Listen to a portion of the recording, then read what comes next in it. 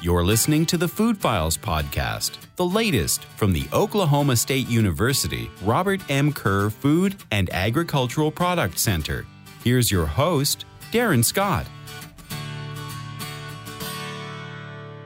Welcome to the Food Files. I'm your host, Darren Scott, and today we're going to be talking with Dr. Nurhan Dunford, FAPC oilseed chemist, about coconut oil. So good morning, Nurhan. Good morning, Darren. Before we get started, I was wondering if you could just give a brief description of some of your responsibilities here at the FAPC. I'm a professor in Biosystems and Agricultural Engineering Department at Oklahoma State University, and also I have a joint appointment with Robert M. Kerr Food and Agricultural Product Center, also known as FAPC. As Darren mentioned, I'm the oil and oilseed specialist at the center. I do my extension work through the center. I work with producers and processors and provide them technical support as needed. I also prepare educational materials, write fact sheets, blog articles, and sometimes I do podcasts just like this one. Before we get into sort of talking specifically about the oil, I was wondering if you could talk just a little bit about where coconuts are grown. Coconut trees are tropical plants, so they grow in tropical and subtropical regions, specifically in Asia and Pacific regions. Indonesia, Philippines, India, and Brazil are the largest coconut growers. So when we're talking about the oil, how much oil is actually present in coconut? I'm sure many of you have seen coconuts in the grocery stores. Coconuts have this fibrous brown thick layer on the outside. In the inside, though, there is this white layer attached to that thick external layer. Most of the oil is in the meat. That layer is called or referred to as meat. So most of the oil is in the meat. So the fresh or the wet coconut meat contains about 45% moisture and 35 to 40% oil.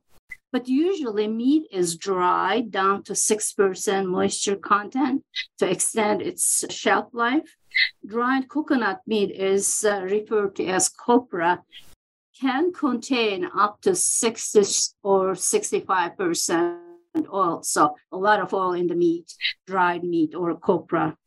So how do you get the oil from the coconut? How is it extracted? Actually, there are two basic extraction methods, but the selection of the process depends on first the target oil properties that the processors want, and also the size of the processing facility is very, very important. For example, the small processors usually do wet processing because wet processing does not require very expensive equipment and setups.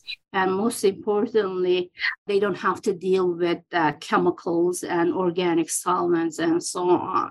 Okay. So with the wet processing, it starts with, as the name implies, a wet meat, the coconut meat. The nut is peeled, and the meat is shredded and mixed with water for about 3 hours, and then let it phases separate. The top layer would be the cream, and middle layer would be a layer rich in proteins, and the bottom would be the water.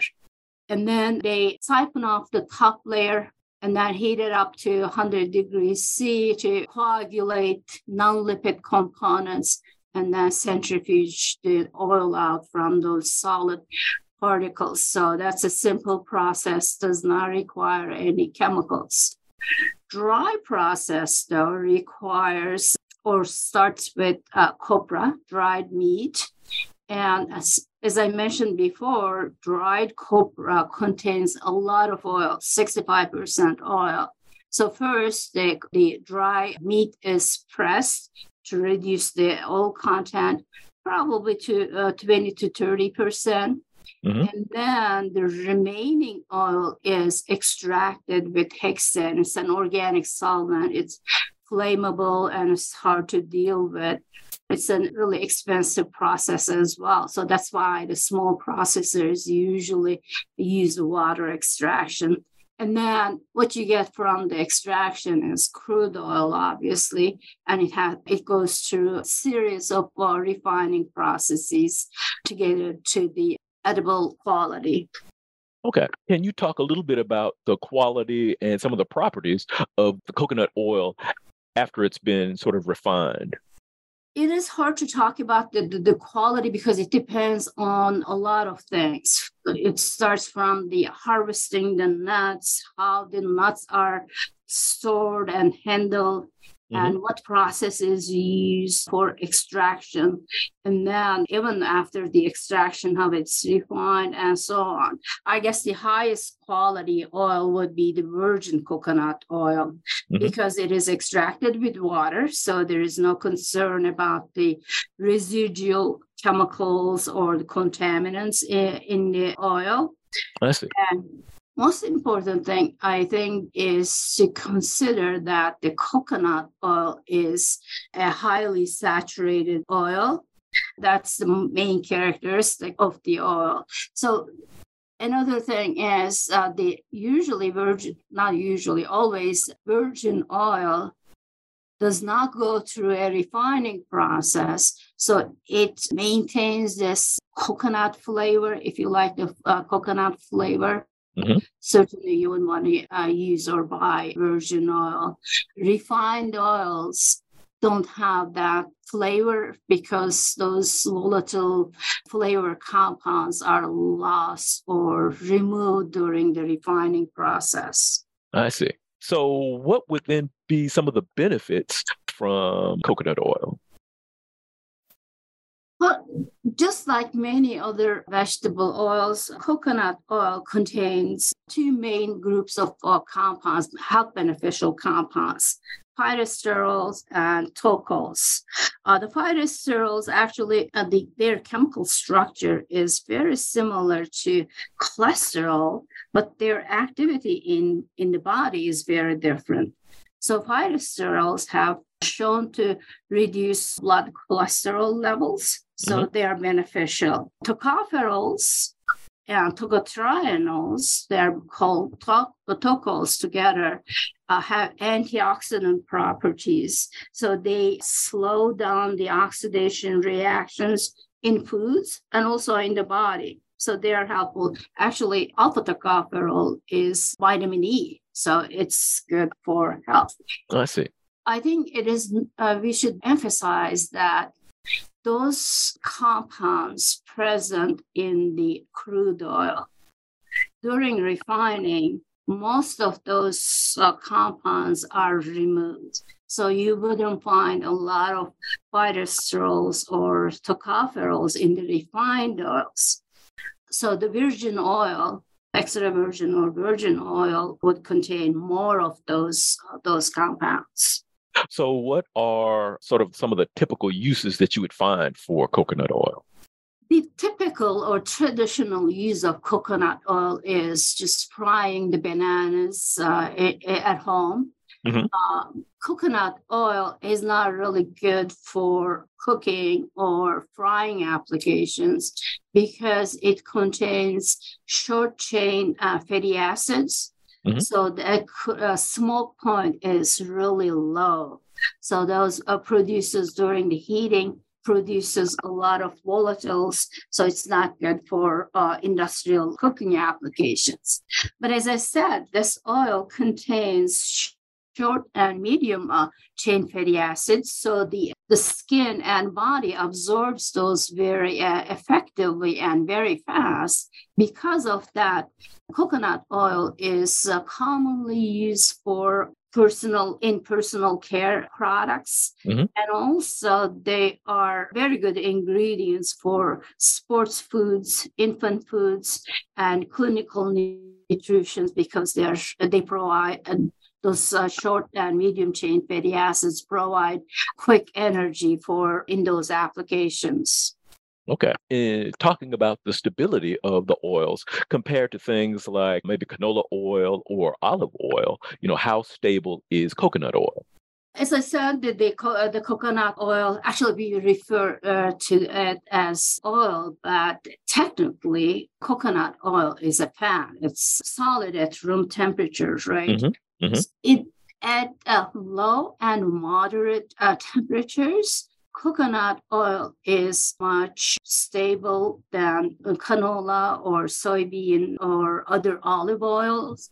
Mm-hmm. Because they have more unsaturation, right? The unsaturation makes the oxidation process go faster. But again, at higher temperatures, since the coconut oil contains short and medium chain fatty acids, they break down, produce volatile compounds. So at lower temperatures, coconut oil is more stable, but at higher temperatures, I wouldn't recommend them for cooking or frying applications. Okay. All right. Well, here's a biggie then. Is eating coconut oil healthy for us? Well, unfortunately, there are a lot of misconceptions and confusions about the health effects of coconut oil among the consumers. Mm-hmm. There are claims that the coconut oil helps with weight loss, appetite control, and have beneficial effects on some diseases, several diseases actually, like Alzheimer's. Mm-hmm. But unfortunately, there isn't much scientific or sufficient scientific data to support those claims. Okay. The consumers need to keep in mind that this is a highly saturated fat. About 92% of the fat in coconut oil is saturated fat. So think about that. There's 1 tablespoon of coconut oil contains about 11 grams of saturated fat. And so far, a lot of scientific studies have shown that saturated fats are not good for your health, right? Mm-hmm. So having a coconut oil, if you like the coconut flavors, having a coconut oil as a part of a balanced and healthy diet is not going to hurt you. Mm-hmm. But I would not recommend the excessive use of coconut oil for cooking or consumption because, as I said, it's highly saturated. Okay. So do you use coconut oil for cooking or consumption or anything like that? No, I don't, because I try to control my saturated fat intake. Mm-hmm. I would prefer sunflower seed oil for cooking because it is stable and it's bland. It doesn't interfere with the flavor of the food I'm cooking. But unfortunately, it is not easy to find pure sunflower seed oil in Stillwater or in general in the U.S. So my go-to oil for cooking is corn oil. I see. Okay. Yes. Well, do you have any other thoughts or points or things that you'd like to share? As I said, I mean, there are a lot of fads about the foods, especially these exotic products like coconut oil. And I would suggest the consumers read the nutrition labels of the foods they buy and make educated or informed decisions about their food or their food consumption. Okay. Well, thanks for joining me today, Nurhan. Thank you for having me. I'd also like to thank the listeners out there, and I'd like to thank AgCom for the production of this podcast. For additional food industry information, please make sure to visit our website at food.okstate.edu. Until next time.